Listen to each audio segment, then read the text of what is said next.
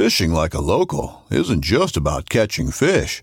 It's about connecting with the environment and the people who call it home.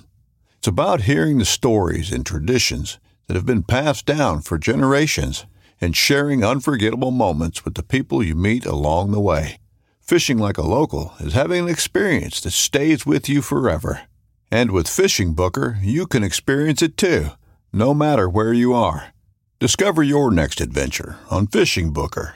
This upcoming concert season will be all about the boots, and Tecovas is your stop for the best in Western style. Tecovas has seasonal and limited edition offerings this spring and summer, including men's and women's boots, apparel, hats, bags, and more. All Tecovas boots are made by hand in a time-honored tradition with timeless styles that are always on trend. And Tecovas has first wear comfort with little to no break-in period. It's hard to find this level of comfort paired with this level of style. Stop by your local Tecovas store, have a complimentary drink or two, that's WCB style, and shop new styles. The smell of fresh leather and friendly staff are at your service. Many stores even have leather custom branding to make your boots truly personalized. And with regular live music and events, there's no in-store experience like it. If you can't make it into a store, just visit tecovas.com. That's TECOVAS.com. They offer free shipping on all boots, as well as free returns and exchanges, and ship right to your door. Go to tecovas.com and find your new favorite pair of boots today. There was actually quite a diversification of tarpon in the Cretaceous period. There was actually 14 different species of tarpon. Wow. During that time period. And their fossil records for all that? Yeah. So I always joke, if you ever find a hot tub time machine, you want to go to the Cretaceous period, because at that time there was 14 different species of tarpon, on the planet then. So that's all a great you need is a little boat and some horsepower and a fly rod, right? Yeah.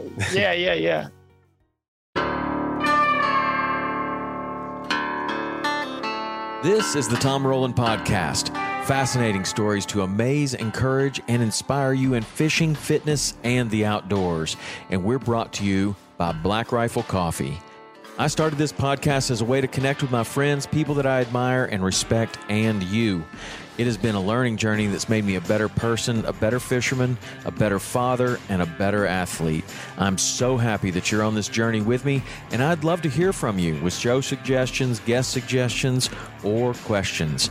The best way to get a hold of me is through text. You can text 305-930-7346 for the fastest response, but if you prefer to email, you can send that to podcast@saltwaterexperience.com. That's a dedicated email address just for the show. If you like this show, you can show your support by posting about it on social media and tagging me. Text the link to a couple of friends that may also enjoy it, and subscribe and leave a 5-star review if you feel like I've earned it. The website is TomRowlandPodcast.com, and that is where everything lives. All past shows, you can go and listen to any show. You can look up all the different shows that we've done, both the How To Tuesdays, the full links, and the physical Fridays. They all live on TomRowlandPodcast.com. And the social media is Tom_Rowland, ROWLAND, on Instagram, or you can go to our big account, Saltwater_Experience. I hope to hear from you soon. So now, let's get on to today's show. I'm Mike Larkin, and this is the Tom Rowland Podcast. Mike, how you doing? Good. How are you, Tom? Man, I'm doing great. It's really nice to catch up with you. We were talking right before this about how long we've known each other and kind of been around one another, but it's nice to get you on the podcast here. I know you got some incredible information for us. So looking forward to it, man. Yeah. Just really going to focus on tarpon and such a fascinating creature, and a lot of science has been done on him. Thank goodness. There's still more to be done. But anyway, there's some really interesting facts about Is that what you've kind of dedicated your career to? I mean, it seems like the majority of your career has been spent on tarpon or bonefish, or I don't know what other fish, but tell me about your career and how much time you put towards this. Sure. I was really lucky. I did get to focus in the early stages of my career on bonefish and tarpon. In fact, my first job after college, I was working in the Keys for the state of Florida, the Fish and Wildlife Conservation Commission. And then that's where I got hooked on bonefish. I didn't have a boat, I had a kayak, and as well as tarpon as well. And then from there, just kind of some research opportunities opened up at University of Miami for grad school. That I focused my doctorate on bonefish and tarpon. So I was really, really lucky. In fact, I'm going to age myself here, but I was one of 2 grad students to ever be funded by, now they're called the Bonefish and Tarpon Trust. But back when I was there, it was Bonefish and Tarpon Unlimited. It was me, the star guy, Robert Humston. We were the first 2 grad students ever funded by Bonefish and Tarpon Unlimited. Back, that's what it was called when I started. Wow. And yeah, I was really, really lucky there and very fortunate. What kind of research was some of the earliest stuff that you were doing for them? Yeah, well, mine was really trying to do an assessment of the Florida Keys bonefish population. So, and that, I know this one is really going to focus on tarpon, and we're going to have another. We'll also talk about bonefish in a future podcast. But really, just trying to get. It was a challenge because they're not dead fish at the dock. A lot of the assessments they look at the size of fish, the numbers of fish dead at the dock, and bonefish is a primary catch and release fishery. So just trying to get different data sources to fill in the gaps, whether it's agent growth, whether it's mortality, whether it's recruitment. The tagging was a huge part of that. Looking at recruitment and looking at I can translate the lengths to ages, looking at the age classes in the fishery, estimating mortality. I was also very fortunate to work on the first ever satellite tagging of tarpon. So that was a lot of fun too, to see where they're moving and tracking them and learn a lot more about them. How long ago was that with the first satellite tagging stuff? Yeah, I think I put the first tag in 2000. So it was in North Carolina. How much have things improved since in the last 22 years? Yeah, the tags have gotten smaller. The tags have gotten better. We used to have a joke at University of Miami. When you're the pioneer, you're going to get some arrows in your back. And we learned a lot better about how long should we deploy the tags? Where should we deploy the tags? Using the technology better. So we learned a lot along. We made some mistakes, but and also we had some shark attacks, especially at Boca Grande and stuff like that. But we learned a lot about being more effective at tagging these animals and tracking them. Nice. Did you have anything that really stands out as like the craziest piece of data that came in, like how far one went or anything like that? Yeah. In fact, one of them, we had them, some tracks, they moved over 2,000 miles. 2,000 miles. Yeah. From we're going from Mexico all the way up to Louisiana. We tagged them all the way down in Mexico. And, but one thing that really surprised all of us was, when they were spawning, they would swim offshore. This was 2004, the first time we got data back on this. So let me take a step back. The tag has a depth sensor on it. It has a sunlight sensor. It even has a salinity sensor. And a light sensor. So we use that different pieces of the information to determine where the tag is located. We know where we tagged it, where it was captured. But anyway, we had fish tagged off Mexico, and they would swim offshore and go almost 300 feet deep. So that was really surprising us to think of think of more of a surface dwelling animal. I mean, not so, spend most of their life in the first, 30 meters or 30 feet at least in the coastal surface, but they would swim offshore and make these deep dives, almost 300 feet. Only it was really short too. They'd make it, for a couple hours and come right back up. And we think that was related to spawning. And then, about 5 years ago in the Bahamas, they were putting similar tags on bonefish, and spawning bonefish do the same behavior. So it was just interesting that we first discovered this on tarpon, like what are they doing? And then bonefish do it as well. They swim offshore, they make these really deep dives. Maybe we don't exactly know the complete reason. We have different hypotheses why they do this, but maybe it's, low predation down there and high survival rate for their young. They can avoid predators, all that, but they make these really deep dives. So that was really a surprise to see that behavior. The first thing I would have thought of would be ocean currents. Like somehow they know that those ocean currents at 300 feet would wash their eggs and fertilized eggs to somewhere that they somehow know that we couldn't possibly know yet. I don't know. That's interesting. Yeah. Well, listen, man, I know you've got a ton of stuff on tarpon, and I want to get to it. And we talked about it a little bit beforehand about how your research and what your knowledge goes all the way back to the fossil records. So let's just start from the very beginning of tarpon and just bring us up to speed on what what you've learned about this incredible fish. Sure. And this is really from me digging through the research. So I'm not really a fossil guy, but I dug into it and talked to many of the people that did this research, and it's really fascinating. So to take a step back, I'm talking about 4 different periods. So first period is a Jurassic period. Everyone probably knows that from Jurassic Park and the very famous movies. So that was about 200 to 145 million years ago. Then after that, there's a Cretaceous period, which is about 145 to 65 million years ago. And at the end of the Cretaceous period is when the meteor hit and most of the life on this planet died. And then earlier than that is a Tertiary period, which is 65 to 1.6 million years ago. And then the Quaternary period, which we're in now, 1.6 million years ago till today. But to go back to that, now that I explained those 4 periods. So tarpon first arrived in the Jurassic period. Now I need to be clear, this is the tarpon ancestors. So the first tarpon, so not Megalops atlanticus, not the one that we fish for today, but the tarpon ancestors first arrived in the Jurassic period, swimming in the waters with T-Rex on land and, very, very crazy time to be on this planet. So about 160 million years ago, the first tarpon arrived. And then you go through the Cretaceous, and a lot of them, mostly then the meteor hits at the end of that one. There was actually quite a diversification of tarpon in the Cretaceous period. There was actually 14 different species of tarpon during that time period. And their fossil records for all that? Yeah. So I always joke, if you ever find a hot tub time machine, you want to go to the Cretaceous period, because at that time there was 14 different species of tarpon, on the planet then. So that's all a great you need is a little boat and some horsepower and a fly rod, right? Yeah. And then, so then most, after Cretaceous period, a big meteor hits, most of the life on this planet dies.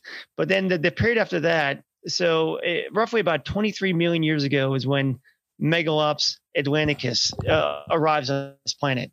So I always think of that as like, when the first tarpon ancestors arrived and when Megalops atlanticus arrived, that's 137 million years of evolution. So that's a long time, to get it right, and then, so 23 million years ago, Megalops atlanticus shows up on this planet. Well, where were we? So humans didn't arrive to 6 million years ago. Wow. So they have a 17 million year jump on us, So anyway, it's just fascinating. They've been on this planet for so long. Wow. And we're still the rookies on this planet trying to figure it out and hope we don't destroy it. But they've been around a much, much longer than we have. True dinosaurs in every sense of the word, right? Yeah. The ancestors and it's interesting. You can dig through it and different tarpon that survived. So they all had, and one thing that jumped out at me when I looked through the different fossil records and the different drawings of them and pieces of them that they found, and they all have really large eye sockets. So I think they were even Megalops atlanticus today. So I think they were all visual predators. Much like tarpon is. Vision was such a huge part of their feeding and survival. So that was one thing that was really interesting, that they all have these giant eye sockets. So again, I think fly fishing worked well for them. If you ever from the fossil records, can you tell that all of those 14 species were kind of air breathers, kind of like our Megalops atlanticus? That's a good question. I don't think you can, because it's only the bones. Yeah. And you'd have to have the gut contents and all that. So, in fact, to point out, if you ever fillet a tarpon, which we'll go into more of the details of the air breathing, but you fillet a snapper or grouper, it's just like an air pocket, like a white air pocket, just pops. But as you talked about, their swim bladder is filled with this lung-like tissue that they can actually extract oxygen. So I don't think we could ever determine that. But looking at their mouths, they didn't have the upturned jaw yet that the tarpon have. They had it slightly, but not nearly as dramatic as Megalops atlanticus. So I don't think that they were air breathers yet, Tom. They came much, much later, but they had plenty of years to, the millions of years to figure that out. So yeah. So from the fossil records, then where do we go? So now, yeah, good point. So really now it comes down to where are we today? So what do we have on our planet right now? So now we only have 2 species of tarpon. The Indo-Pacific tarpon, which is found off Australia, found in the Red Sea, found in the Philippines. And then, of course, Megalops atlanticus, the one that, familiar in the U.S. and Atlantic waters and primarily in Florida. But the real big difference there, to me, that jumps out at me, they have different dorsal fin rays and anal fin rays, if you really want to get technical, but size. Unfortunately, the Indo-Pacific tarpon only gets up to about 24 inches fork length, so total. Whereas Atlantic tarpon has been found as far as 90 inches fork length. Mm-hmm. So really, they don't get nearly as big as the tarpon that we get. Now, when I was in Australia, we fished for a fish that looked exactly like a tarpon. It was called an oxeye. They called it an oxeye herring. Yeah. Is that the same fish that you're talking about? The Indo-Pacific tarpon and the oxeye herring? Exactly. Yeah. Okay. Yeah, that's another name for it. Yeah. Megalops cyprinoides is a scientific name, but you're talking about the same thing. Those fish look just like the tarpon. They act just like the tarpon, except that they don't really spook that much. Like they were really aggressive. And when you would jump one out of a school, that now with our fish, that's kind of it. Maybe you get another one, but you're not going to get many more after that. That you just keep going like a school of Jack Crevalle's, just mean. I mean, maybe it had to do with the remoteness of the area that we were fishing, but you can kind of see it in a fish when they have that tendency to just be kind of spooky. Like you could go and fish for bonefish, somewhere that they've never seen a person, and you make 4 or 5 casts to them, and they get pretty spooky pretty fast, But these fish they didn't seem to spook. They were really fun to fish for. That's so cool. You got the fish for them. I'm jealous. That's definitely on my bucket list. Yeah. Sometime to go. Well, that's a great place to go. Australia. If you ever, we were on the Bay of Carpentaria, and it's like the United States turned upside down, where Florida sticks off the north. They have like a peninsula that sticks off the north of Australia called Carpentaria, and that's basically their Florida, and it's very similar in a lot of ways. As you go north, the vegetation looks more and more and more and more like the Keys, and you see more palm trees and mangroves and all that kind of stuff. And the fishing gets more and more and more like the Keys as you go north. And it's very similar to Florida. Really cool place, and no one there. I mean, it's remote.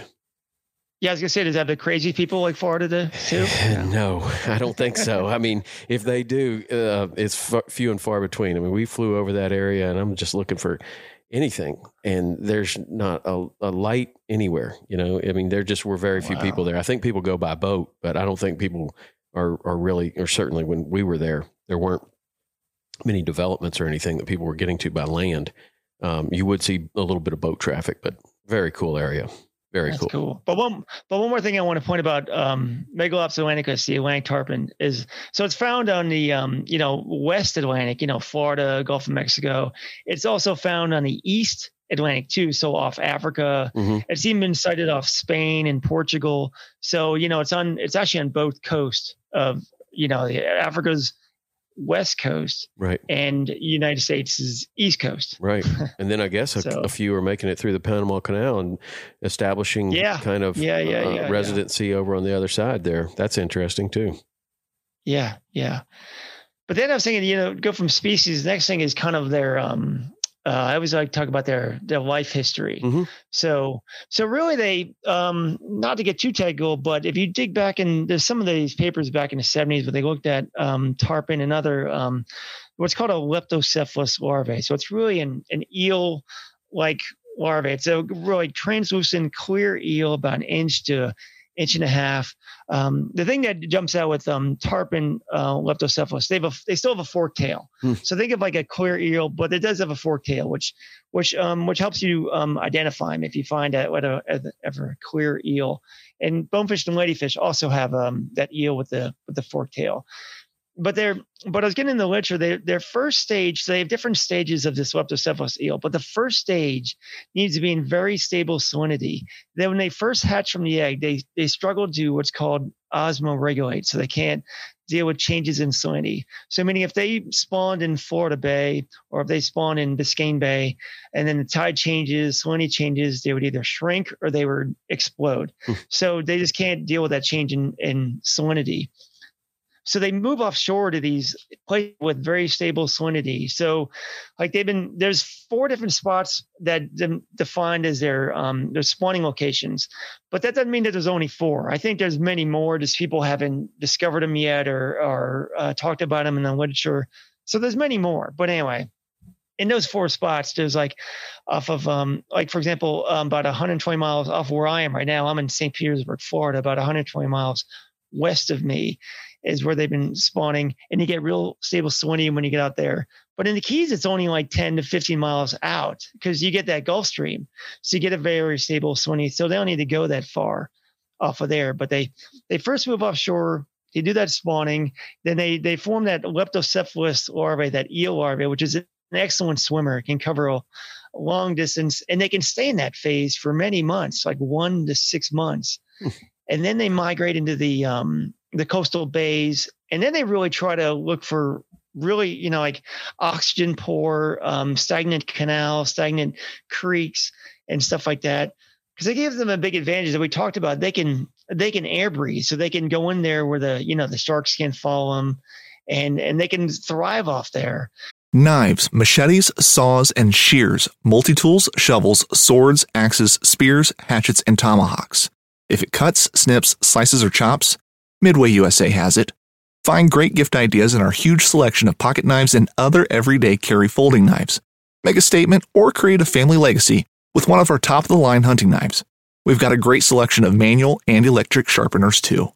For just about everything for the outdoors, check out MidwayUSA.com.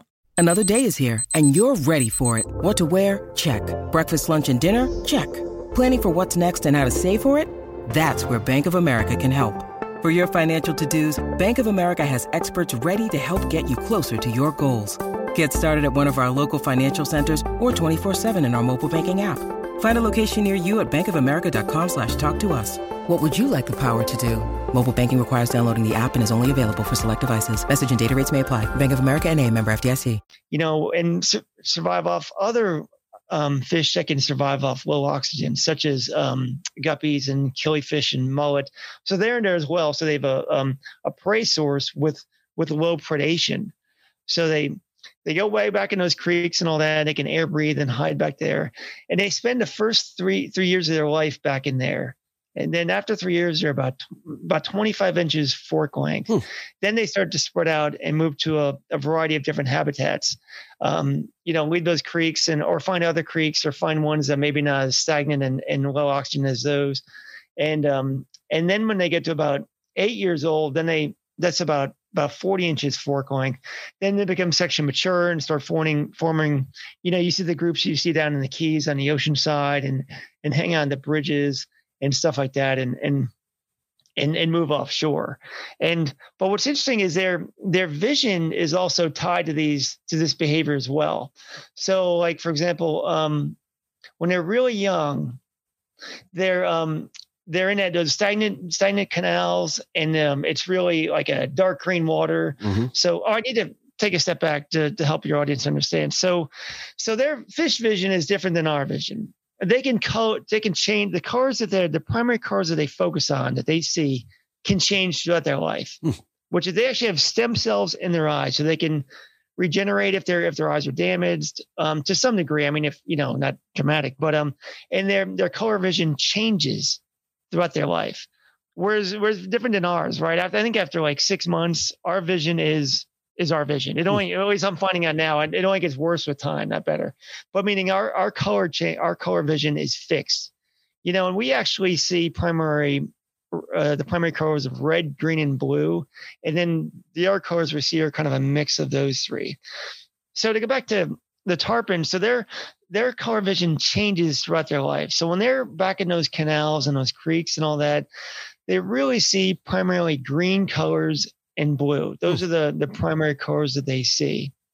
And then when they get to older, because also I want to point out, in those little creeks, green color is very, very abundant back there. So that's why they see it very well. They do see different shades of green, but green is very common in those stagnant creeks that they're in. And then when they get to about 8 years old and 40 inches fork length, become those adult tarpon, they migrate out and they move to those oceanside areas. So then they actually have 5 primary colors when they get to that size and that age. So it's really green, different shades of blue, 2 different shades of blue, purple. And the 5th one is UV light. Now UV is a little hard to understand. We don't see UV light. I think of it as like a deep, deep, deep purple. But we humans can't see it. So, and the reason they developed that is because when they become adults and they move to those offshore areas, that UV light is very, very abundant. So, and there's different discussions in the literature, like why do certain fish see UV light? Some of the reasons are, there's certain reef fish that, they can reflect UV light. So maybe like fish that can see, like tarpon can see them, they can feed off those fish. But here's what I think this is my opinion, why I think they see UV light. So let's say, you're fishing on the ocean side and there's a tarpon coming. That tarpon, there's just UV light everywhere. That clear Keys water is everywhere. So now there's a crab in front of it, or your fly in front of it, right? So everything is UV light except for that silhouette of that tiny crab or that tiny tiny fly. Excuse me.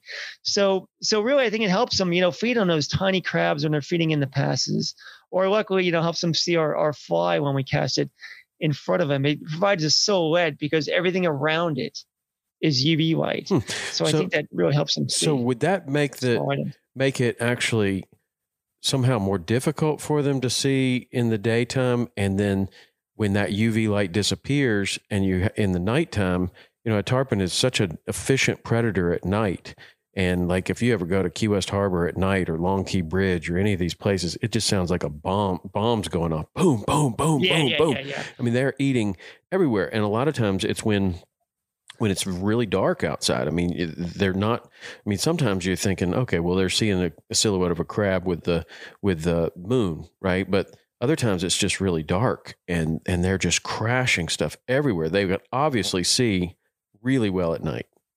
Oh yeah. You bring up an excellent point. So that was really daytime, but they have, you're right. They have incredible low light and nighttime vision. And we know that because of all the high density rod cells, those light detecting rod cells, they're very dense in their eyes. So they also have that, what's called like that tapetum, like that reflective tape. Like you ever see them at night and you shine a light, their eyes glow. Yeah, right. When you shine. So really, it maximizes the light going through and back. So it's like a reflective barrier. So it maximizes the light that they capture in their eye.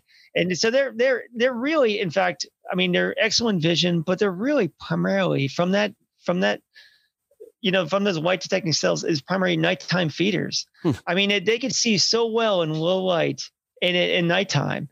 And the other thing is, if you probably have in Key West, but when I was in Miami, you look off the bridges at night and there's always lights on the bridge, and you look down and those tarpon are right in that shadow line, right in that dark area. Or there were some areas in Biscayne Bay where they were hanging out right in the shadow of the mangroves. So they're hanging out there, and really in those low light conditions, tarpon can see the prey better than the prey can see them. I mean, their eyes are so good at that low light condition. So they really thrive in those shadow lines, whether from the mangrove or from hiding from the lights. I always thought about that, like us wearing a hat, like, the sun's coming down and you can see okay but if you block that out with your hand or with a hat, or, you put your hand over the sun, you can see so much better. And so they like, you'll see them, like the bridge will make a shadow line and they'll be lined up right on that shadow line. It's crazy. It's obviously an advantage for them in some way, but it might also just make them more comfortable. Now, before we move on from the vision, so you talked about how we know that they can see really well at night by the density of the rods and cones in their eyes. But how do we know, like, what colors the tiny tarpon can see and what colors a 40-inch tarpon can see? How do you determine that? They're really from analyzing those cone cells that they extract from the eyes. So the guy that did this work, Scott Taylor. So I would actually I would provide him. We had unfortunately some tarpon that died from shark attacks and so forth, and I gave him bonefish and tarpon eyes, and I would have to remove them. So he would actually get the eyeball, he'd fix it in a certain solution, and he would actually extract the cone cells. And from there, he could actually he could analyze those cone cells to see what color they were specific to. So why are our baby tarpon flies and mid-sized tarpon flies and big tarpon flies, why are they all a million different colors? Because it seems like they can only see certain colors. We ought to rethink this a little bit. Yeah. But it is interesting though, before this research, but another side of that is before this research came out, I think it came out in like 2009 when it was published. And I really doubt all the guides are either following this or reading all this literature. But if you look, I remember looking at fly boxes like back in the 2000s and seeing those chartreuse colors and seeing those blue and seeing those purple. So it kind of made me, this is before the research was done. So I think a lot of guides have keyed in on it. But a lot of it is I know, like a lot of it, where you put the fly and how you move it. You can have a great angler that can put it where it needs to be. And you do that over and over and over again. And then you change the fly and boom, they eat it and they see it. And there's this definite reaction. Like, I don't know what's different about that, but that worked. So we're sticking with that for a while. And then you stick with that for a little while. And the next thing, you think, oh, we got this thing wired, right? Like every fish is going to, maybe the next two fish just kill it. But then maybe something changes. Maybe it's the UV light that we can't detect.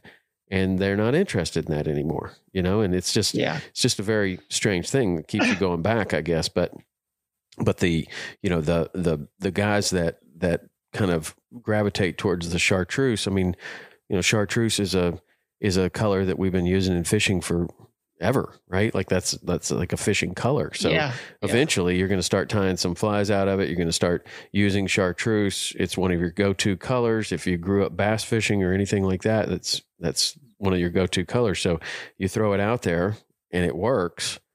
You don't really need to know that they have cones in their eyes that see this well. It's like, I don't really care. That works, right? But now what's interesting is looking at this from a scientific basis and saying, okay, well, that seems to make sense that they like chartreuse because of these rods and cones that you've been able to determine. What other colors do they see like that? That's what I'd be wondering right now. Like, like, is there something else? Like you mentioned purple and black have always been a good color. Yeah. Purple see purple very well in the blues. And, one thing I like too about the non-scientific thing I like chartreuse, but I like it because I see it too. Yeah. Right. Too. I can see where the fly is. Cause that's a big advantage too. I feel like I know where it is, I see orange even better. Like in particular when we're barracuda fishing and you have those longer chartreuse flies, and it's really important to see where the fly is in relation to where the fish is. But I determined a while back that I can see orange better than I can see chartreuse. And it seems like a barracuda like both of them. So I started tying my flies in orange just so I could see the fly better. Just me personally, but some people see chartreuse better. Gotcha. But another thing I want to point out with the vision is they have. So I remember when I provided Scott these eyes, I would I'd actually put a marker on it, put a marker on the bottom of it. So when he analyzed it, he knew, okay, where's the top of the eye? Where's the front of the? Where was the right? Where was the left? So he would know exactly where these density cells, whether the rods or the cones were located. And one thing he found was that they really have excellent vision up in front of them. And so directly in front of them, whereas you find when we get to other species like ladyfish and bonefish, they can see more around them better. But tarpon, their best vision is directly in front of them and slightly above. And I think a lot of it relates because they're some of the literature calls it a suction strike. Like when they heat, they open up, they flare out their gills, they suck in water, they feed like directly in front of them. So I think and that relates to, what their vision is, as well as their mouth morphology too, right? Like they're not sucking on the bottom, So I always joke, like when I was reading that, like, I'm sure you've yelled at people, put the fly in front of the fish, right? And well, it's true. I mean, that's where their best vision is too. But I'm sure you've heard that or said that. I've had that people tell me that as well. But with tarpon, that certainly is the case. Man, they can their best vision is directly in front of them and above them, even out of the water. And you see that, like if you're at Hawks Cay or Robbie's or whatever, and you move your hand like you're going to throw something, all the fish are they're like a dog, like, they like look like expecting you to do it. Jack Crevalle can see them even better, I think. But it's amazing how they can see out of the water. Yeah. True. And then also a point when they do feed, just it relates to that suction strike thing. They have if you ever open their mouth, they actually have 2 plates on the roof of their mouth and then the tongue. So they actually crush a crab with their tongue and the plates on the roof of their mouth. And bonefish do this as well. But bonefish have actually little teeth there, but tarpon have plates there. So anyway, but that plate, is it's difficult to set the hook because you're just hitting a plate, you know, you're not hitting tissue. So, but that adds to the challenge of tarpon, Yeah. Cool, man. So what about the lifespan? Like we were talking about the life. Is that where you go from here? I don't want to interrupt your flow. No, that's great. So, so it is interesting. Yeah. How long do they live? So, and tarpon are real difficult to age. I worked on it years ago. Cause even though for their large animal, their otolith is really not that big. And it's relative to their size, is the bone in their ear, right? That you can age like a tree. I'm sorry. No, it's cool. I just want to make sure that people are following what we're talking about. Yeah, I always assume like, you don't know what otolith is? But anyway, yeah. It's the bone in the ear, and you take it out of their skull. And take a step back. It's really it really helps with their hearing too. Otolith is like a dinner plate surrounded by nerves. So, and when those vibrations hit the skull, now they're, us, we live in a very different density. We live in air, right? Well, they live in very dense water, and their body is a very similar density to the water that they live in. So those vibrations will actually enter the skull, and it'll move that dinner plate, which is the otolith, which is surrounded by nerves. So if it, shakes it a lot, it was a loud noise. If it shakes it a little bit, it was a low noise.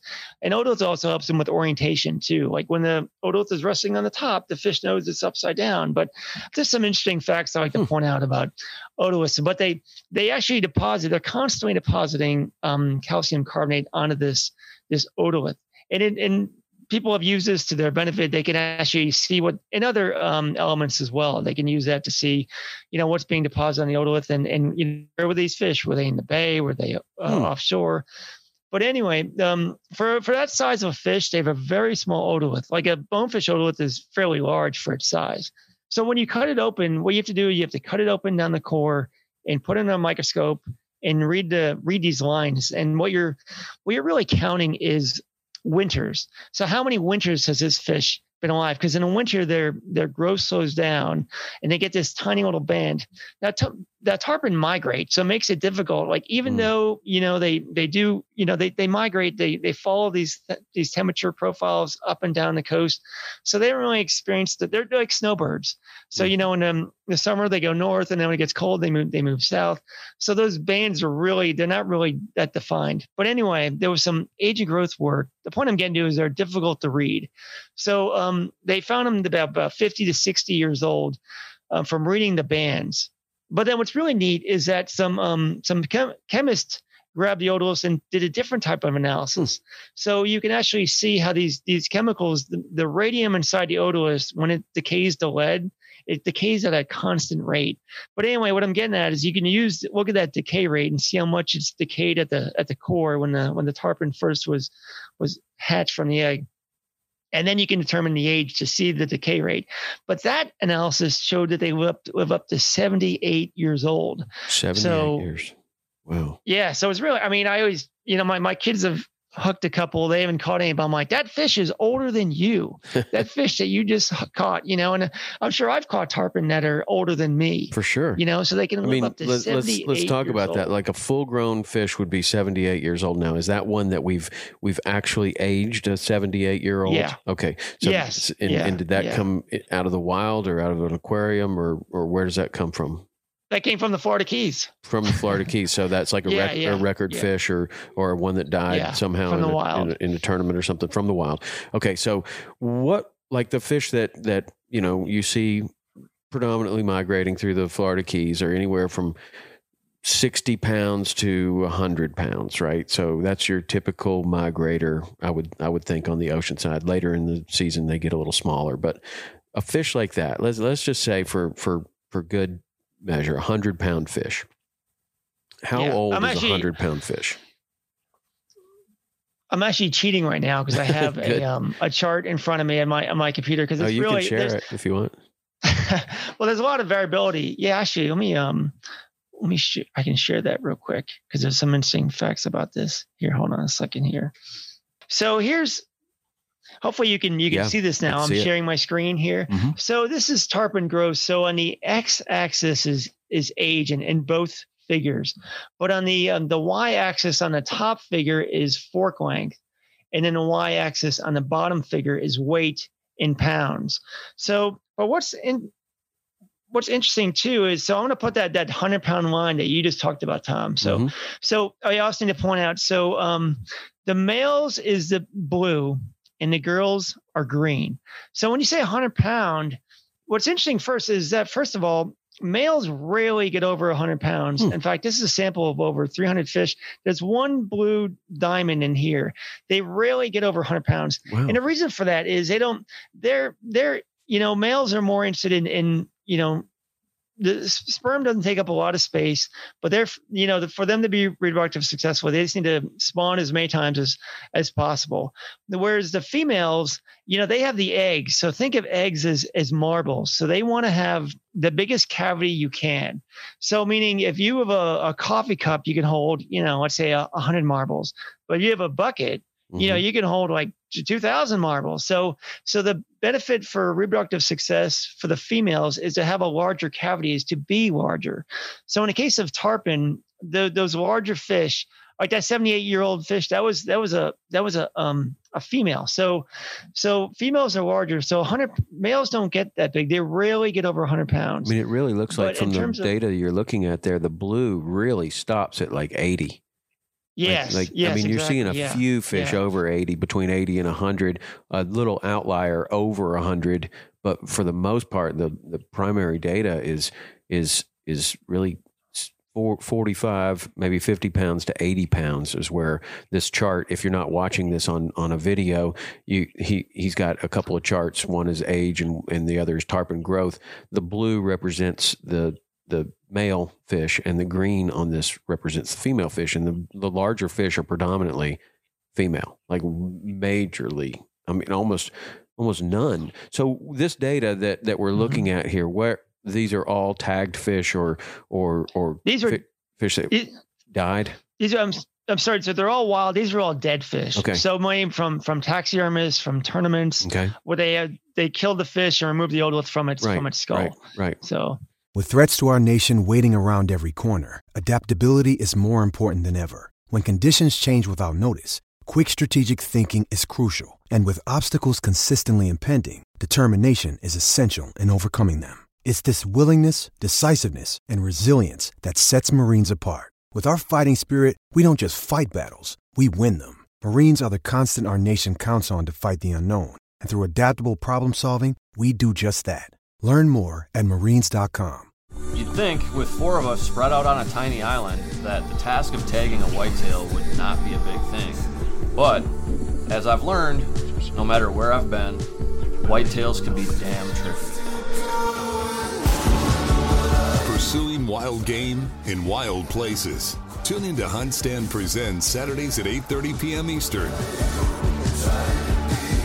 Waypoint TV, the destination for outdoor entertainment.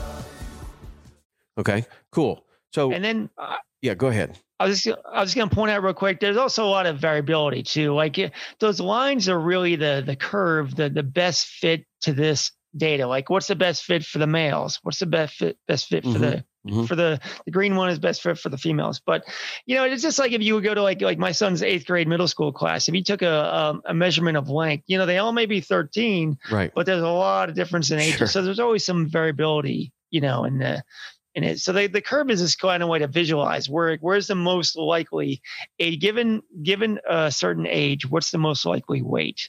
That's what the blue curve and the lines in this figure. That's the green line and the blue line. One thing before we move on, how has it affected the data collection that we almost don't kill any fish anymore? Like in the past, I don't know when all of this data was collected, but it was very common to kill a fish and take it to the taxidermy. It was very common to kill them in tournaments. It was very common just to kill them and hang them up on a nail at some point. And then the laws change, and then the kind of the ethos changes, and we don't really do that anymore. It's very rare to see that happen. Incredibly rare. So how does that affect science?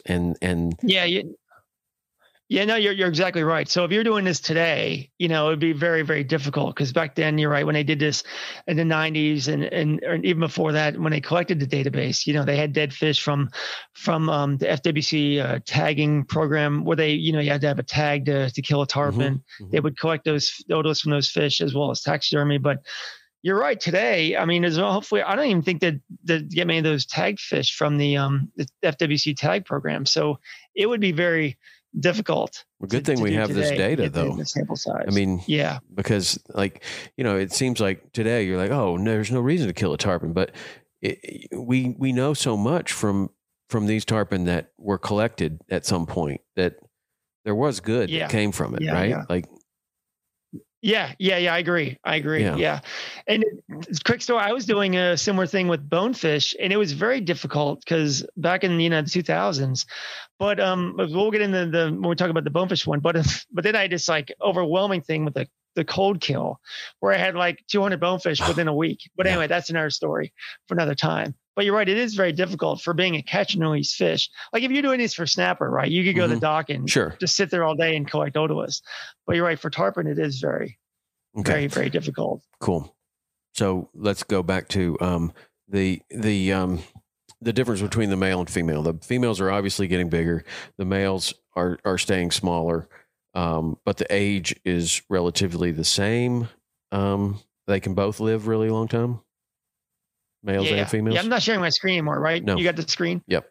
Okay. But you're right. But even the females seem to get a little bit older too. I mean, the males don't seem to be living as long. Just from the sample size we have, looks like the oldest males are around in the 40s, whereas the females we talked about getting to the 50s, 60s, 70s.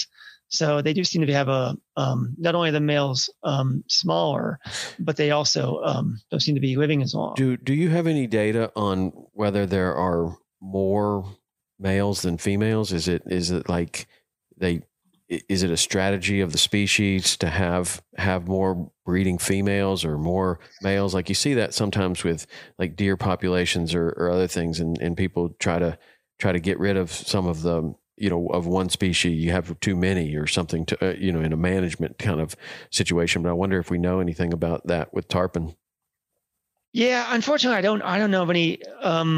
Because don't know if there is more females than males or something like that. Sex ratio, right? So, and to really do that, you'd have to find a school and net them, and then look at the sex ratio, because this data is biased, especially coming from taxidermists, right? Like, what are you going to bring in a taxidermy? You're going to bring the biggest fish that you can, right? So therefore, you're bringing in females, right? So now they did try to sample. FWC actually collected this data, and they did their best to sample different ages. But when you are still getting supplementary data from taxidermies and so forth, there is a bias there, right? And so you're definitely getting more females. So I don't know. Unfortunately, I don't know the answer. There are males, more males than females. I'm assuming they're kind of equally distributed. But to answer that question, you'd have to really net a whole school, net a whole bunch of them, and then sex every single one. How do you sex a tarpon? Can you sex a tarpon and then release it, or is that something that you have to kill it? There are some aquaculture techniques where you can flip it over and essentially shove a needle up its anus and take a sample there, but I don't recommend that for anyone, but anyway, really, no, unless it releases the white milt, then it's a male, right? If you're picking or it's next to the boat, I mean, I don't recommend ever picking a big tarpon out of the water, but if we used to have white milt on your boat or somewhere near, then we used to pick them up, all the time. That was just the kind of the thing that you did before we knew what we know now. And you would see that. You'd be like, whoa, like this is a family show here. We're going to need to get some different kind of pictures. But you'd see that with other fish too. Like you could see it with a lot of different fish. Yeah. So I don't know where you go from here, but obviously one of the things that I'm most interested in is what we know about the migration and where these fish go, how far they go. Like, what do you know about that? Because that's the big mystery. Like they're all here and then they're gone and then they're none. And then all of a sudden here they are. And it's one of the great mysteries. Like when they're not there, where are they? And I don't know. Yeah. Well, I'll get into that because we had some real fascinating results. So again, to remind the audience, so these data loggers, and we call them a satellite tag, but when the fish is underwater, it's essentially just recording data.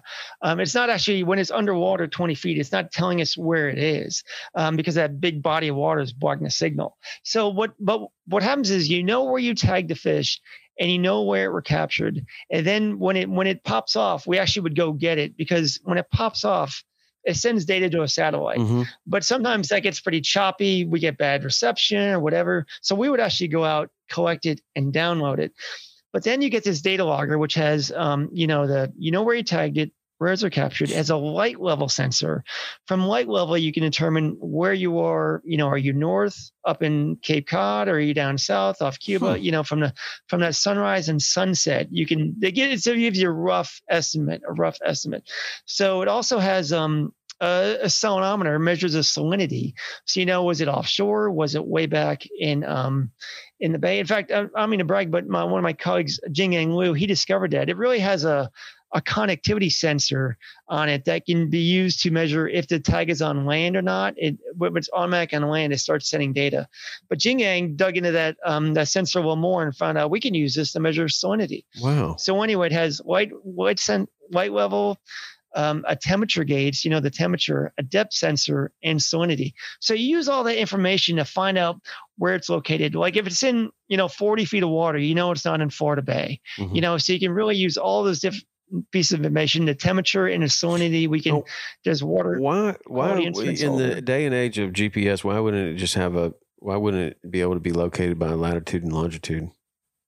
Well, there is for those, we call it a spot tag. So meaning when the fish rolls, then it can send a signal to the satellite. But they do but the early ones that we used, they're underwater, so they the water blocks the signal. Right. So what would cause one of these tags to detach from the tarpon? Is it on a time basis? It's going to decay, like whatever the mechanism to hold it in there is going to decay and break off at a certain kind of, like we want it to be there for a year or whatever. And they're kind of designed to fall off at that period of time. Exactly. Yeah. It'll actually, we'll tell it, okay, we want it to pop off like August 25th in 2022. And then we'll send a charge that there's a pin in it. Excuse me. There's a pin in it, and it'll send a signal to that pin, and it'll actually corrode. And within about 10 minutes, it'll break off. Wow. So there's also a sensor on it, like meaning you can program it. Like if it's sitting on the bottom and the depth doesn't change, for more than 4 days, then go ahead and activate that signal, because it's essentially, like a dead fish at the bottom somewhere, So what if it's in the belly of a hammerhead shark? That's a great question. So we had one that it was actually Boca Grande, which probably doesn't surprise many people on here. But anyway, we tagged the fish up Boca Grande, and then it popped up early, like it is only on there for about 2 months. That was only like a month, and it popped up, and it showed the data was fascinating because it had depth changes. So it was changing depth. The salinity was like fixed, but the light sensor, it was completely dark for about a week. So I'm like, how could you find a spot in the wild that is completely dark? And then we looked at it and there was scars on it. So really what it came down to, it was in the belly of probably a hammerhead for about a week. And then the shark threw it up. So it was just interesting that the light sensor was 0. And then all of a sudden everything, and the depth was changing because, the shark is going down deep, the shark is going back up. And, so that's not something that you find on a regular basis. That just happened kind of once, or? Yeah, it was about 10% of those had issues. It was a lot higher percentage at the beginning when we first started. But yeah, I mean, unfortunately there are, and these are fish that, even we had one off, off Amarada with a Channel 5 or something. But, you see the fish swim away, you're watching it, for, a good 20 minutes to half an hour. And okay, I mean, maybe not that long ago, but you try to follow it as long as you can.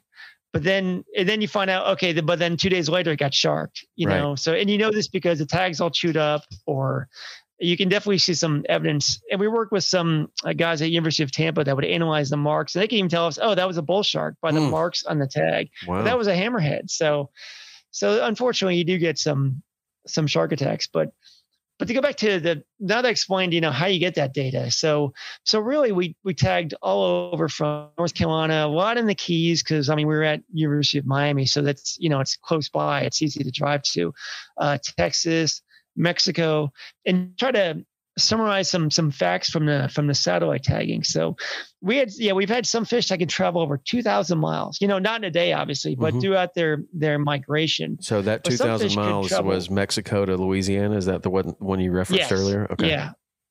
Yeah. And some also went 20 miles in a single day. And what we found is that snowbirds, so they would migrate. We tag them in the Keys. We had some fish go all the way up to Chesapeake Bay, that far north. So and they would follow that at 79 degrees Fahrenheit temperature. So they moved temperature, right? Up north. Yeah. I'm sorry. Yeah. Now, water temperature at what depth are they following? Are you able to tell that? Like, they want 79 degrees, but are they willing to be at 100 feet to get that, or do they want to be up close to the surface, or what? Yeah. Well, most of the depths were within, it was like 30 feet or less. They spent most of their time in 30 feet or less from the surface. So the depth did change some, but it would go up because they would roll, especially at night, they'd go up and down, but they really went beyond that 30 feet. So they would stay in that top 30 feet of the water column there. But one thing I thought was really interesting, which I think needs more study, but so we tagged them on the west coast of the Gulf of Mexico, so Mexico and Texas, and we tagged them on the east coast of the Gulf of Mexico, so West Florida, the Keys.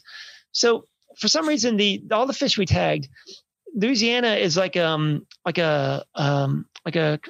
temporary boundary, not a real boundary like a wall or anything like that, but meaning the fish on the west coast, the Mexico and Texas seem to be its own stock. Like they would move up to Louisiana and then move back to Mexico. They wouldn't cross over, meaning a Mexico fish wouldn't cross Louisiana and go all the way to Florida.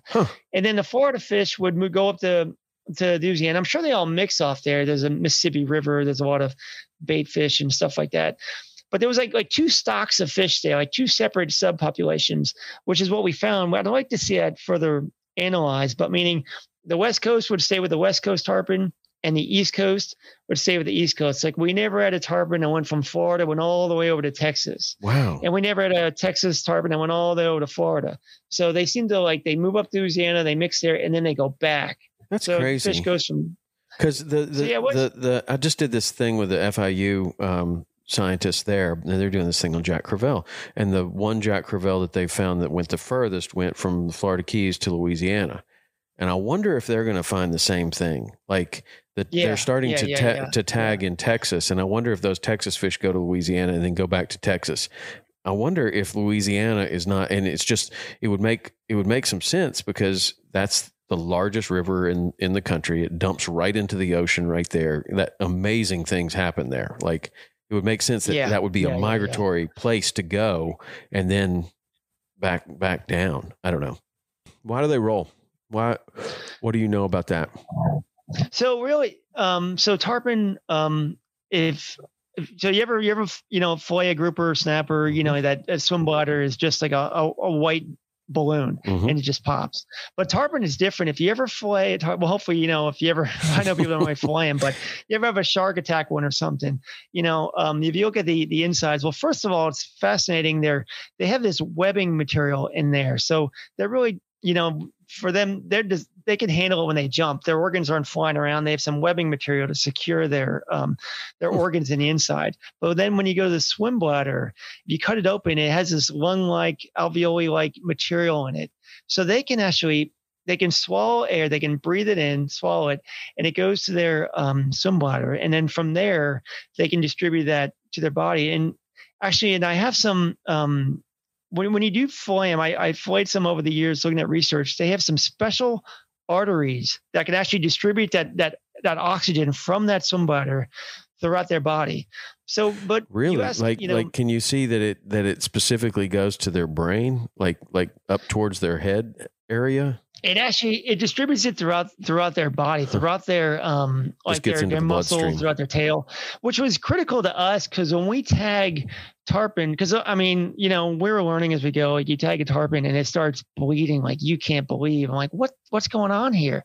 And then when we started, then I filleted one. I caught a baby one and sacrificed it, and I could see where these arteries are located. So really, when you go to put a satellite tag in a tarpon, it has to be in a specific spot because you don't want to hit those arteries. So that's really how we discovered. And where do you tag them?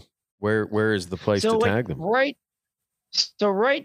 in front of the very front of the dorsal fin, right down there. So and where would the place? Front of the dorsal, where would it be not to tag them? Where are those?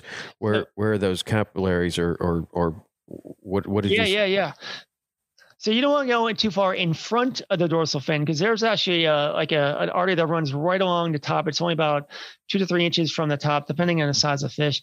And then it actually kind of like goes up a little bit. The artery follows, and then I can even show you. I have a picture, but it's kind of gory. But anyway, you can actually follow it. It goes up around the dorsal fin and then back down. So really, right where that dorsal fin starts is really when you want to tag it. You don't want to go too far in front of it or too far in back of it because you run the risk of hitting that artery and then you have a lower chance of survival rate. That's super interesting. That'd be like somebody catching us and hitting us right in the femoral artery. And here, we're going to just watch where you go. Yeah. Gee, thanks. I'm bleeding out, man. Like that's a terrible place to put that. Can you put it anywhere else?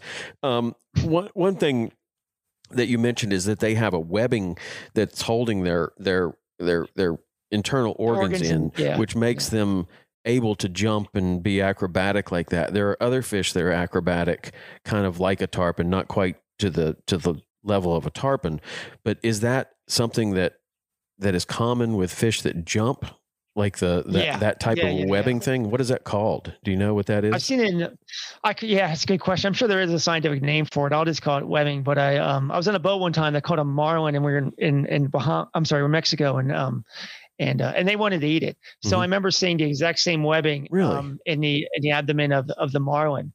So that's really, it's basically cool. So, when you jump out of the water, so the organs are secure. They're not like hitting against, the right and the left and all that. So they're actually quite secure. So I would argue that I haven't looked at all fish that jump, but I would think that they all have some type of webbing in there to secure their organs. So they don't get any internal damage, right? When they're going nuts. Interesting. Out of the water. Because they're obviously using that. I mean, that wouldn't be something that they evolved to have because of fishing pressure. They're obviously jumping, while they're eating, they're jumping. That's something that they're doing on a regular occasion. You'll see free jumping tarpon. You'll see free jumping marlins, free jumping sailfish. You'll see free jumps out there when it's happening. So that's something that they have. And then I guess when they feel a hook or whatever, they're going to go to jump because I don't know. That's what they do. Kind of like a mullet. Yeah, I think it's like a stress response and I think it gives them advantage too, right? It also works. Like it works pretty well. They often get away. But I remember my son hooked his first tarpon and my daughter was right next to us and it jumped and it just scared it. It's completely scared. It's such a fascinating thing, see this big tarpon jump out of the water. Like it just adds to the tarpon fishing experience, right? Yeah. Yeah.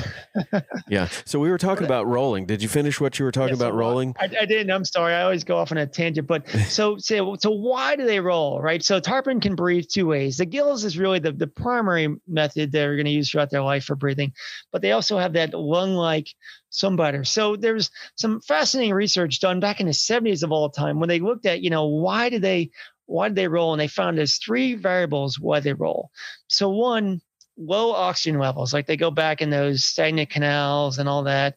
But you can use that. So I'm sorry, I'll go make it three ways. Low oxygen levels, to adjust their buoyancy, they'll actually swallow it and use it to either add air or remove air from their abdomen, and also imitation of they imitate each other. So the first level, low oxygen levels, that's a huge advantage. They come back in those stagnant creeks and avoid predation from sharks and everything, and go those areas with there's plenty of other fish for them to eat, like mullet can survive in real low oxygens, and guppies and killifish, so they get prey in there. But another thing is, you ever notice like they roll more in the morning than in the rest of the day? Mm-hmm. Because at nighttime, the sun's down, right? So photosynthesis stops. So they actually, from our tagging data, they roll a lot at nighttime because the oxygen level has gone down. There's no photosynthesis going on. So then in the morning, the sun's up, but they're rolling, but the photosynthesis hasn't kicked in yet. The oxygen level is still low. Wow. So they roll a lot, but then eventually photosynthesis kicks in and all the oxygen starts being generated in the water. So that way to a tarpon, would that feel like if you're in a real stuffy room or something and somebody opens the door and you get all that fresh air, like, would that be kind of what that would feel like? Like all of a sudden you can breathe and you don't have to roll, and because that's what happens. I mean, you're fishing for them from before sunrise to about 8 o'clock, and they're rolling like crazy. And if it's super cloudy, they'll keep rolling. But if that sun comes out and the sun comes up, it's done. I mean, it's done sometimes before that, like 7:30. You'll be lucky to see. I mean, they'll roll occasionally here and there, but do you think that's kind of what that feels like? All of a sudden, the water just has more oxygen in it. Like all of a sudden, just like, that's awesome. I would say Yeah, I think so. But I would say the roll I'd take a step more is more like a shot of Red Bull, because I think water's got roughly about 1% oxygen, but air has 21% oxygen. So you get a lot more oxygen from the air than you do the water. So I think one thing, you're right, when that photosynthesis kicks in, they can breathe. They don't have to roll as much. But on the other side is, when you're fighting a tarpon, the fish is, fighting you, it's being exhausted. That oxygen gives it a huge advantage to extend the fight, because now he or she is gulping 21% oxygen instead of trying to drain 1% from their gills. So it gives them, that's why we fight them for an hour and a half. Sometimes. Yeah. The other thing that you see is as they're moving down the ocean side, or if you've been fortunate enough to see a big school of tarpon offshore, like sometimes if you're at the reef, you'll see 500 tarpon coming in, and they are rolling like crazy, just rolling. And I've always thought that was like, like us running a marathon or something, or running a 5K, like all of a sudden your breathing starts picking up, and they're rolling and they're moving, and you can see that school is moving through there. It's moving at miles an hour, and they're rolling like crazy. And then you see them at like, Bahia Honda or someplace like that, where the current is really ripping through there, and they're holding there, and fish are rolling everywhere. Like they're everywhere rolling. But is that because they're having to hold in that current, or no? I think you're exactly right. Yeah, they're exerting more energy. They need more oxygen. So and it's a big benefit to get that 21% air versus that 1%. Especially the hotter the water, the lower the oxygen content. So even if the water gets super, super hot, the oxygen level goes down in that water. Even with photosynthesis, the oxygen level that the water can hold goes down. So what about really take advantage of that. How much does it matter that the wind is churning up the water a little bit? Like if you got a little rip, it's blowing 15 or 20 versus blowing 0. Because on those days the fish are rolling everywhere. Like obviously you can see them much better, but if you're out there a lot, you're like, okay, well, they're just rolling more today, and I can see them better. But the fish are rolling everywhere. You're saying they're rolling more on a slick, calm day. Windy day. Right, slick, calm, right? And then on a windy day, they'll still roll, but you don't see them rolling as much. It's also harder to see them, so maybe they are. I don't know, but it seems like I would think definitely the wind would be churning that up and providing oxygen to the water more so than on a slick day, right? On Mondays, head offshore with Captain Scott Walker and Steve Roger for breathtaking deep-sea adventures. Coming to me. Double. He's jumping. Oh! Look at that belly. Don't miss Mondays with Into the Blue. Brought to you by Academy Sports and Outdoors from 7 to 10 p.m. Eastern. Tell a few fish stories along the way. On Waypoint TV, the destination for outdoor entertainment. Yeah, exactly. So the oxygen content will be a lot higher during a windy day where it's all turned up and stirred up, versus that flat, calm day where the sun is just beating down that water and jacking up the temperature and lowering the oxygen content. So very. So you're right. They'll roll less during that windy day versus a flat, calm day there. Gotcha. And then the last thing that you said was to mimic each other's behavior, right? Yeah. But before I go into that, we'll talk about the buoyancy. So, and you've probably seen it, like they use it for low oxygen levels, they adjust their buoyancy and imitate each other. So the second one adjusts buoyancy. So, they'll roll, and then you've probably seen it like that breadcrumb trail of Absolutely. bubbles. Yeah. What they're doing is they'll actually expel it. Okay. It just swallowed a bunch of air. It has too much, so it'll expel it out of its gills.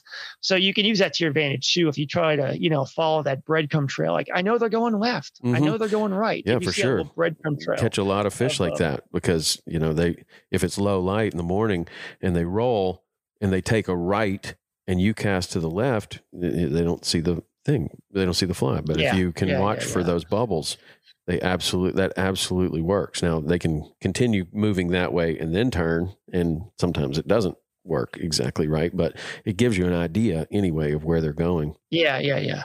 But to get to the imitation thing, so it's a really interesting study back in the 70s where they didn't know, what causes them to roll. Is it visual? Is it their lateral line? Is it sound? So what they did was they put tarpon next to each other, but they all were in a different tank. So they could see each other through the glass, but they couldn't hear each other. The lateral line wouldn't pick anything up, and they would imitate each other. If one tarpon rolls, you have a 70% chance that the tarpon next to it is going to roll. So, and then what was really funny about this paper was they took it another level. Like, okay, so they're imitating each other. So they actually made a wooden tarpon and painted it and put it in there. And they would actually they put a little string on it and would raise it. And if it raised and went up the surface and went down, like the similar behavior to a tarpon, then the one next to it would roll. And then they did it with a spatula. And the same thing, if they raised it and lowered it at the same time. So it was just funny that, they could imitate each other. That's the new thing that we need to have. We need to have something that you go out there, you're like, I wonder if there are any tarpon here. Let's put out the decoy and make it roll. Hey, listen, people, there are a lot of tarpon fishermen that their brain is turning right now. They're thinking, decoys? Yes, I use them turkey hunting. I use them deer hunting. Why not? Why wouldn't we use one tarpon fishing? I never thought of it that way, but so that's your test to see if they roll. Yeah, because they do imitate each other. You could do that. You could do a little decoy experiment, just like you did with a spatula and everything. You just go to one of the docks like Hawks Cay or Robbie's or whatever, and put in your fake tarpon and make it roll and see what happened. That's what it's like to be a scientist. When you do it, give me some royalties if you ever sell it on, on your. I'll put you on there. But and then but that's it for the rolling. Just use it to your advantage. Go if obviously the early bird gets the worm, and I know tarpon guys are always out there at sunrise because they see them roll then, right? And then look for when they do roll, look for the breadcrumb trail of bubbles, and they imitate each other too, which is pretty cool. Yeah, that is cool. That is cool. The tarpon is a fascinating fish, and it's one of those fish where kind of the more you learn about them, the more you realize there is to learn. So as a scientist, like when you're learning these things about you've seen one travel 2,000 miles. The Florida fish seem to go to Louisiana and turn around and go the other way. I don't know what we know about them going up the other coast, like up towards Maine and all of that. If there's another big river that they kind of turn around, or if it's just colder temperatures that they just maybe don't like, but I know that they've been seen way, way up there. But as you learn, they have all of this kind of these things that we're learning, does it give you hope that one day we kind of figure this fish out? Or is it like, man, the more you learn, the more mysterious this fish actually is? Like, what is your kind of, where do you sit with that? Yeah, the more we learn, the better, right? I definitely feel that way. And then, we did have them go up to Chesapeake. We think they're up there feeding off prey items, but yeah, it's just such a fascinating fish, and that's been on this planet much, much longer than we have been. So the more we learn, and this goes for probably all fish, like I'm not a fan of ignorance, right? The more we know, the more we can manage them, the more we can try to make sure they're around for generations to come. So it's definitely to our benefit to learn more about them. Nice. All right. Well, if we could do one more thing, I did remember one last thing about the satellite tagging. Oh, yeah. I forgot to mention. So to go back to that, so where do they disappear to? So we had some very interesting results. So where are they like overwintering? And we had a group of tarpon hang out about 30 miles west of Naples. So and then they would move into the Everglades. So it's just interesting that they're out there. Where are they overwintering? And then also, I went to a conference, and there was some video of some divers recording them in the winter. So we're talking like January, February, off of the what's it called, the oil rigs there, in like 100 feet down. And I don't know, somehow they claimed that there's warm water there, which I don't understand the physics why warm water is typically at the surface, not 100 feet down. But anyway, it's just interesting. There's still a lot more overwintering in hiding spots we need to learn about them. But the fascinating that they were 30 miles off of Naples there, off at the oil rigs. That is super interesting. And right before we started this, we were talking about one of the first times that we encountered one another was when you were fishing with Billy Pate a lot. And he wanted to come down to Key West and fish with me, and we never got that going. But I wish that would have been a great opportunity to fish with Billy Pate. That would have been amazing. But when Billy was doing his videos, the 3M tarpon fishing videos, he did 2 primary, and he kind of alluded to the fact that these tarpon migrate. This is what we know about them. And back then, maybe this was the common belief. I don't know. But they swam off the coast of Africa. They swam all the way up here, and then they just appeared in Florida. And I was always kind of trying to put that together in my head. Like, okay, it's March, and you're not seeing a lot of fish. And then you get a nice day, and here they are.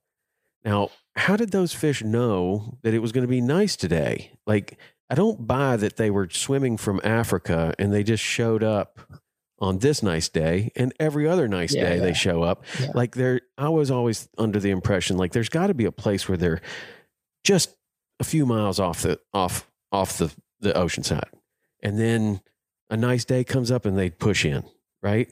Like, that just made way more sense to me than all of a sudden they just kind of it corresponded that they would make this big giant migratory move, and you would see them in the wintertime, and you get a nice day in January, you get a nice day in February, and they would just push in, and then as soon as that next cold front would come in, they'd be gone. So what about those fish? Like, I'm sure that there is this migration that's a real big long migration, and then there's probably, it seems like there's other behavior where there's maybe they just kind of hang out 30 miles off Naples, and then they push in, and then they go away, and then you don't see them again. And did they swim to Africa? Like, I don't know. Like, that's the mystery here. And that's where that was kind of the common belief a long time ago, that there was just this, it was like a bird migration. They just keep going and keep going and keep going. They might go 2,000 miles, and some of them probably do, but maybe do all of them do something like that? Or is when you learn the about those fish off of Naples, like, does that kind of give you Like, I bet there's dozens, hundreds of places like this where these fish sit. I agree. Yeah. But I don't think they come from Africa. I think Billy did that long before we did the satellite tag. And I was really lucky to be able to work closely with Billy and fish with him and stay with him. And that was really a blessing, because I always, I have his videos too. I probably have in my storage. I could probably tell. If you don't have them, I can recite them verbatim. I watched those things back and forth. It was so long and big around as my waist. He points to it behind him. It was the greatest video of all time. And I remember when I met him, I was nervous and I was like, so cool to meet him. And I was telling my friend, like, dude, this is like you meeting Michael Jordan. Yes. I mean, it was just such an experience and then I got to stay with them and fish with them. But anyway, no fish are moved. We haven't seen any fish move from there. Certainly are tarpon over in over off the west coast of Africa. And then we haven't had any fish, make that migration across the Atlantic. There is a chance that the larvae may, though. There's some currents that come off Africa and their larvae can live up to 6 months. So there is a chance that tarpon larvae could come over, but in terms of the big ones, but we've always wondered where they were too, overwintering. And then we found that spot, 30 miles off of Naples there. And then we saw the oil rigs, but I think you make a great point. I think there's many other overwintering locations. We just haven't discovered them yet. Just like there's probably many more tarpon spawning locations. We have 4, but that doesn't mean that those are the only 4. Like, I think there's more. We'll learn more and more as the tagging and the research continues. Got it. Very interesting. Yeah, that's so cool, man. Well, I'm really looking forward to talking to you again about bonefish. I know this is going to be a very popular podcast because everybody that listens to this loves the tarpon, and why wouldn't you? They're an incredible, mysterious, amazing fish that is incredibly rewarding to catch because they're so acrobatic, and sometimes they're so easy and sometimes they're so hard, and like they're just like the ultimate game fish, in my opinion. They eat basically everything, including tiny little things that look like flies. So they appeal to everybody. Yeah, I agree. Nice. And they've been around a long time, a lot longer than we've been on this planet. I know. We got to give them respect for that. Give them respect and take care of them. Make sure that they're on this planet for a lot longer. All right, man. Well, thanks for this. I really appreciate it. If people wanted to check out any of your stuff, I know you said you weren't on Instagram, but you got anything people can check out? Yeah, I guess if people had any questions, they could email me at elopomorph@gmail.com, and I'll spell it real quick. It's ELOPOMORPH, elopomorph elopomorph@gmail.com. I'm always available for questions and more discussions about tarpon. So I'd be happy to answer any questions. Okay. So for the non-scientific people, what is an elopomorph? Oh, good question. That's the suborder of tarpon and bonefish. Nice. So that's what I like, because no one else has it, but yet it's a suborder of tarpon and bonefish. Like, if I ever get a boat, that's what I'm going to call it, the elopomorph. But no one else, it sounds like no one else knows what it means, but I know what it means. Just add elopomorph. Just don't put just add. Like, that's my pet peeve on boat names. Like, just add salt, just add water, just, real salty, REE. You'll be real elopomorph. If somebody else has it, right? Like, I don't know. It gotcha. Seems in like fact, people are probably putting in their boat right now. Unfortunately, they are with that name soon. But they'll just have to be real elopomorph. You'll be the original. I'll be the OG, the original one. Yeah. All right, man. All right, Mike. Thanks, man. I appreciate it, and we'll get together for another one on bonefish in the next couple of weeks. So look forward to that. All right, that's it for today. Man. See ya. Brave anglers search for the one they call king, but who will take his throne? Tune in to Waypoint TV's Battle for Silver, Saturday, May 18th from 12 to 6 p.m. Eastern, presented by Abyss Battery. Waypoint TV. When you go out there and the fish are where you think they are, any one of these casts could be the bite. It's the most exciting fishing that I know, right here at Hawks Cave. Oh, that's awesome. Experience the best saltwater fishing the world has to offer. Don't miss Thursdays with Saltwater Experience, brought to you by Golden Boat Lifts, every Thursday night from 7 to 10 p.m. Eastern on Waypoint TV, the destination for outdoor entertainment.